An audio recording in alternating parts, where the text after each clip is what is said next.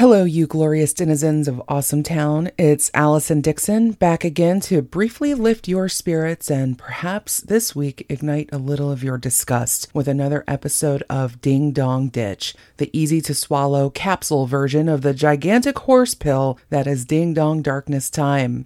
But first, I want to send a shout out to my coworker and local arch nemesis, John, who told me the other day that my Ding Dong Ditch episodes are getting pretty weird. Well, I'm afraid this episode isn't going to divest you of that notion, my fiendish colleague. That said, I like to think that you and anyone else listening to this are all here for one very important reason. You're all a bunch of flippin' weirdos, just like me. Now, let's talk about cannibalism.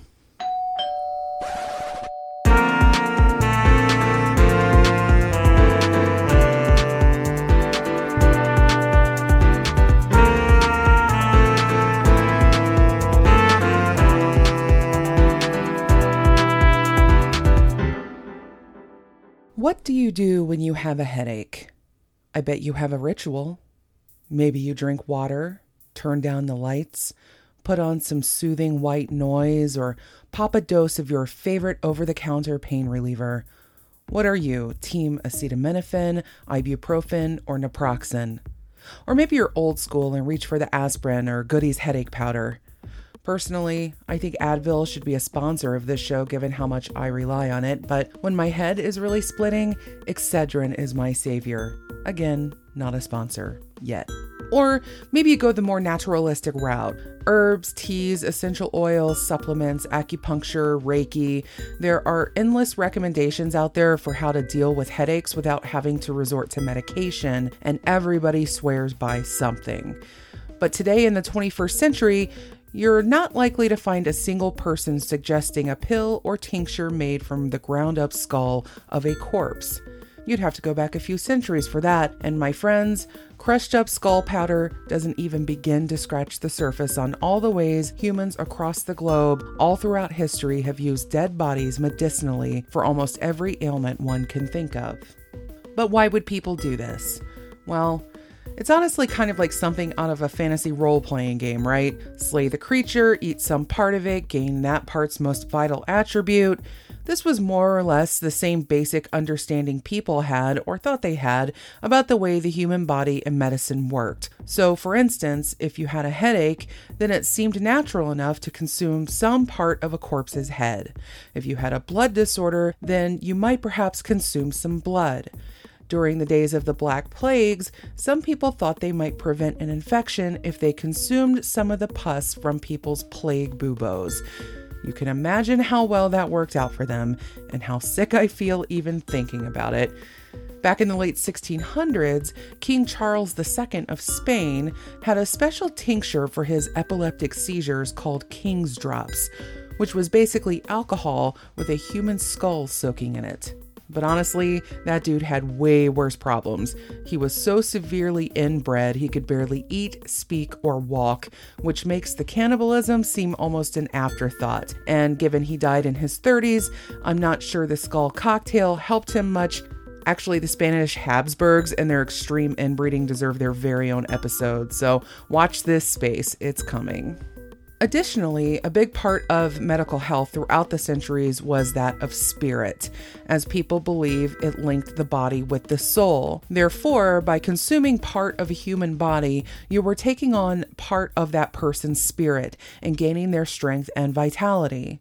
Most often, this was done by consuming the corpse's blood, as it was considered the carrier of the soul. Roman soldiers often consumed the blood of fallen gladiators in order to inherit the life and strength of the young male fighters. According to the Smithsonian Magazine article that is a main source for this episode, Leonardo da Vinci himself once said, "We preserve our life with the death of others, and a dead thing insensate life remains, which, when it is reunited with the stomachs of the living, regains sensitive and intellectual life." So we can probably go ahead and add him to the Cannibal Club. In Germanic countries of the 16th century, physicians were big believers in the curative powers of human blood, but it wasn't always easy to get it fresh, and few seemed interested in taking it from live people. Come on now, we may be cannibals, but we ain't no vampires. And maybe I'm talking like I'm from Texas instead of Germany, but, just go with it. So a lot of folks would attend local executions for the express purpose of getting fresh blood harvested by the executioner. And in addition to blood, human fat was also a hot commodity for both the treatment of wounds and gout when rubbed into the skin. It rubs the lotion on its skin. Interesting. It was also used to make thieves' candles, which were called as such due to the thinking that when a thief carried one of these candles into a place he intended to rob, he would either be cloaked from detection or any observers would be paralyzed and unable to act. That belief actually was prevalent until the late 1800s. In fact, while the human fat trade was booming back in the 17th century, as recently as 2008, a Beverly Hills doctor was discovered to be using fat from liposuction patients to develop biodiesel for his SUV. If that isn't the most California thing you've ever heard of that didn't involve an avocado, I don't know what is. Also, in 2009, several Peruvian gang members were arrested in Lima for murdering peasants and draining them of fat from their thighs and thorax. Police recovered several bottles of the stuff upon making the arrests. Apparently, the gang was exporting it to Europe for use as a wrinkle cream, and the stuff doesn't come cheap. The Guardian, who reported this, said the going street value for a gallon of human fat can fetch upwards of 36,000 pounds. So much for thinking this kind of thing was relegated to soap making and Fight Club, am I right? Though it's good to know that Tyler Durden was onto something when robbing the liposuction clinic. No murder required.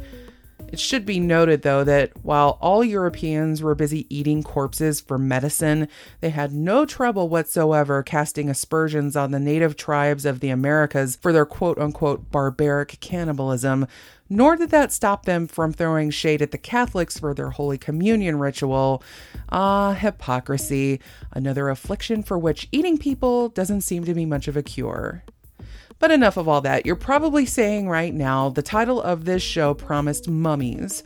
So where are the frickin' mummies? Well, plot twist, they've been part of this whole corpse eating thing all along. My first encounter with this topic actually came during my research for our season 1 episode called Shadowy Paintings. That's episode 4 if you want to go back and listen to it. In order to keep the episode from running too long, I had to cut out the segment I'd intended to do on the paint pigment known as mummy brown, which is as literal as it sounds because it was made largely from the crushed up remains of Egyptian mummies and their mummified felines. In the 16th and 17th centuries, this pigment was so popular that its demand began to outstrip the availability of Egyptian mummies. So paint makers took to manufacturing their own mummies from the bodies of slaves and executed criminals. By the 19th century, word started getting out that this paint's color wasn't merely meant to evoke the shade of a mummy, but that it contained the actual remains, and its popularity quickly plummeted. One artist, Edward Burne-Jones, ceremonially buried his mummy brown paint in his garden when he learned it contained actual corpse remains. By the start of the 20th century, production of the pigment had all but ceased. Modern versions of the paint bearing the name Mummy Brown contain no ground-up mummies, purportedly. But that was only the start of the research rabbit hole that led to the episode you're hopefully still listening to right now. Why were people so crazy for mummies? Actually, perhaps I shouldn't be using the past tense. People are still crazy for mummies. I actually attended a mummies exhibit at a natural history museum in Cincinnati back around 2016 or so. It was equal parts fascinating and upsetting. And all the way home, my family and I wondered if we did the right thing by going. Were these mummies ethically sourced, as a hipster might ask, at a farm-to-table restaurant? On the one hand, the study of these remains offers vital understanding about the way people lived. On the other hand, it feels more than a little exploitive, because you can be sure that none of the dead people featured in that exhibit signed a release before their deaths that they gave permission for folks centuries later to display them in a glass case for people to gawk at. I'll have more to say on this in a few minutes, but I can at least guarantee we didn't actually eat any of the mummies, so at least we have that going for us. For that, you'd need to visit your local apothecary from any point starting in the 12th century, which is around the time mummies became a genuine curiosity. The practice of mummification had begun to die out largely by then, and the fascination was real. Looking at these perfectly preserved bodies, it's easy to confer some idea of eternal life with them, which made them seem almost magical to people discovering this for the first time. And from there, with the belief in mind that one could take on the spirit of a person they've in some part consumed, mummies were a hot ticket item. Up until around the 1800s or so, nearly every practitioner at an apothecary had a jar of mumia on the shelf. However, that did not necessarily mean they had ground up mummies in that jar. The etymological study of mumia and mummy is a bit confusing. It's also a hugely important part of why human beings proceeded to chow down on pharaohs and their subordinates for a few hundred years. So bear with me for a moment while I do a very quick and dirty breakdown of all this. And if I happen to get it wrong, please don't hesitate to let me know. I did my very best to bring you the facts as clearly as I could. So mumia was derived from the Arabic word meaning bitumen. Bitumen is another word for something all of us who've ever been on a modern road are familiar with, and that's asphalt or pitch. It's a sticky, semi-solid form of petroleum that can either be manufactured, as it often is today, or found in natural deposits all over the earth. It was used a lot for waterproofing, sealing between bricks, and a lot of the same things we use it for today. But it could also be used medicinally, which was part of the original definition of mumia. Essentially, it meant a bituminous substance used medicinally. This included the process of preserving dead bodies, which we know as mummification. But then medieval Latin scholars came around and mistranslated the Arabic word, taking it basically to mean the substance found inside embalmed corpses, as opposed to, say, the substance used to embalm them and do a whole bunch of other things. It was a little like saying you want a peanut butter and jelly sandwich, but not with just any jelly. You want the jelly from inside a jelly donut, and that's the only place jelly comes from. I hope that makes sense, but leave it up to me to bring up actual good food at a time like this. Thus, in the 12th century, a very healthy, please note the extreme irony I'm using with that word, trade opened between Egypt and Europe, where first they were shipping out the scraped, sticky black insides of the mummies, and then later just started sending out the whole damn bodies. Members of royalty were ensured that they were only receiving the mummy powder of pharaohs, which I guess meant everyone else got peasant mummies.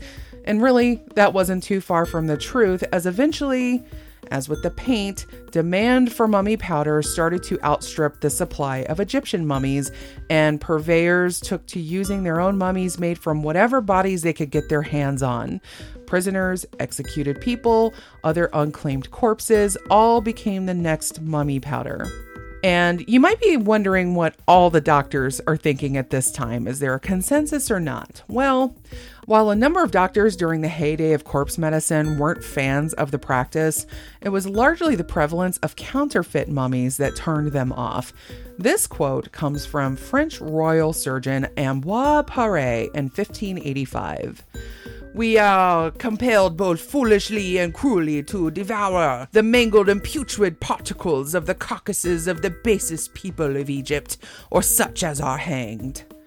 I guess this is to say, if only the ground-up matter of true ancient Egyptians was used, this medicine might just work. You can't see me right now, but I'm giving my best sure Jan grin to all of that. Anyway, during the Renaissance and ensuing Enlightenment, folks got a little bit smarter and realized their mistranslation of mumia ended up costing the misuse of countless dead bodies, and doctors largely stopped prescribing this stuff. That said, these things don't die out fast. Medicines derived from ancient mummy powder were still found in pharmaceutical catalogs as recently as the 1920s.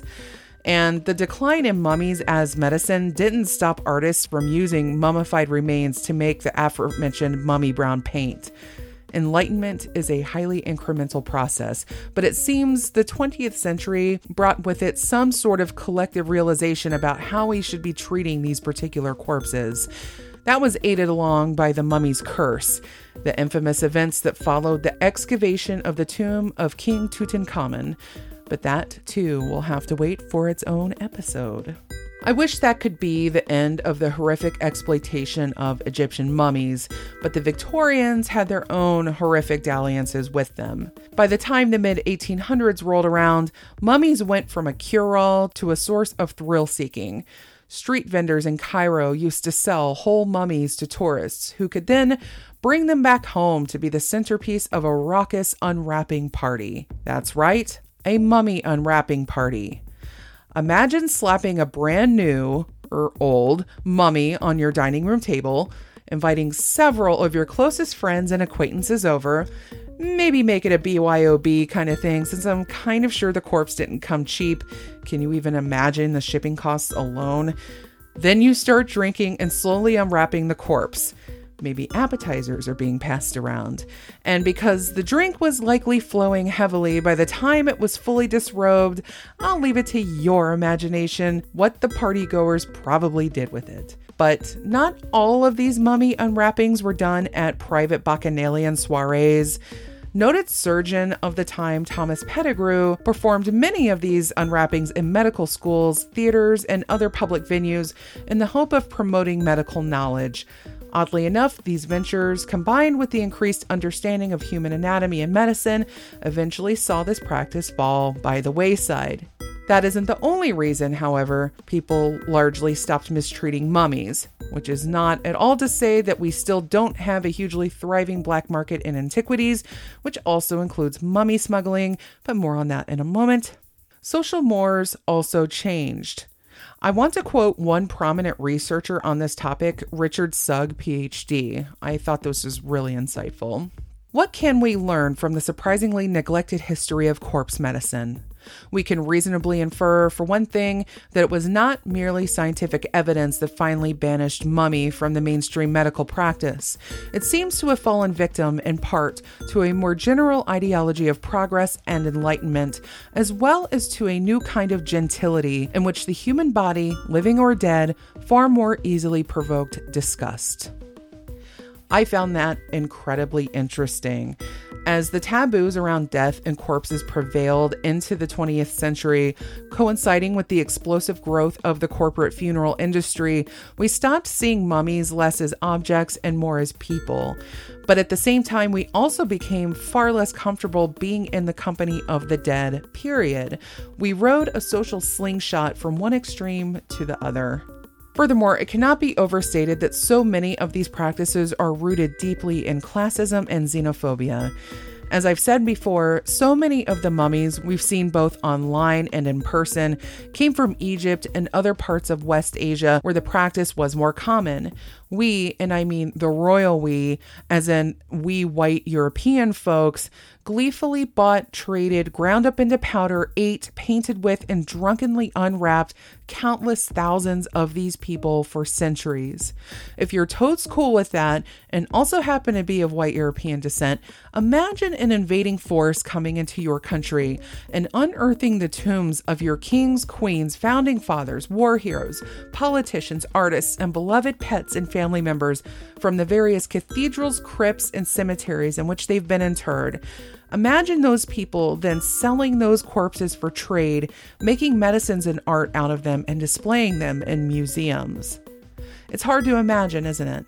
Because it simply doesn't happen. When we have the opportunity to observe the desiccated corpses of antiquity, it's almost always that of a brown person from a culture we don't share. While collectively as a species we might place more reverence on the treatment of the dead, it's easier to depersonalize the corpse when they're either lower on the social ladder or from a faraway land and time. But what's the right answer here? We find ourselves at the center of a constant ethical and moral tug-of-war. So much of what we know about the human body and mind in past societies came at the behest of people who had no struggle with things like informed consent and respect for the dead. And a lot of times, we don't know where to place certain boundaries until we've passed a point of no return, which means a lot of people have to suffer and die or have their remains abused and exploited until we've learned that, hey, maybe we shouldn't have been doing that. Today, we might not be grinding up mummified corpses for treating our headaches and libido problems, but we're still taking advantage of other cultures, appropriating some of their practices based only on a kiddie pool level of intellectual depth, and inviting ourselves to places we aren't welcome. I like to think we're getting better at understanding the difference between sharing and taking, but then again, my study of history only proves the human condition to be nothing if not resilient to change. Today, the stolen antiquities trade is still very big money. A combination of the Arab Spring of the 2010s and other conflicts in Egypt and other parts of North Africa and the Middle East led to mass looting of various ancient artifact sites. In fact, Facebook has played a huge role in the matter as people set up private group pages aimed at those looking for ways to do their own illegal excavations. The black market trade of stolen antiquities ranges in the billions of dollars. One recently discovered cache of stolen Egypt artifacts was worth at least $3 billion American. So maybe we're not nearly done exploiting and profiting from the relics of our ancient past, nor are we nearly done with nonsense bonkers wellness cures, if our escapades through our most recent pandemic have been any indication. But at least when it comes to eating and making paint out of mummies, we've got that part taken care of, except for that time in 2018 when 25,000 people signed a petition to allow someone to drink the fluid from the bottom of an unearthed sarcophagus in Alexandria. But I digress. I hope you like this one, folks. It's been a really busy couple of months here. In addition to prepping for season 3 of this show, I've been hard at work on finishing my next book, which is my other, stock and trade for people who have been listening to this show at all or who know me already. It's been a bit of work trying to juggle that with the fact that I also work a regular day job. Season 3 might have to come a few weeks later than I intended, but it is coming. I can promise you that. And I can always find the time to visit you all with a weekly ditch episode to keep you enthralled. If you have any questions, if you want to drop me a line with a show idea, reach out to me at dddarknesstime@gmail.com or hit me up on Twitter under the same handle, dddarknesstime. And I'm looking forward to hearing from you over on iTunes. Drop me a review, drop me a rating, let people know about the show. I really just love hearing from people that are enjoying all of these episodes, and it's just become such a pleasure to visit you guys every week because, after all, somebody's got to keep it weird around here. So take care of yourselves in the meantime, don't do cannibalism, and be good, you little ding-dongs.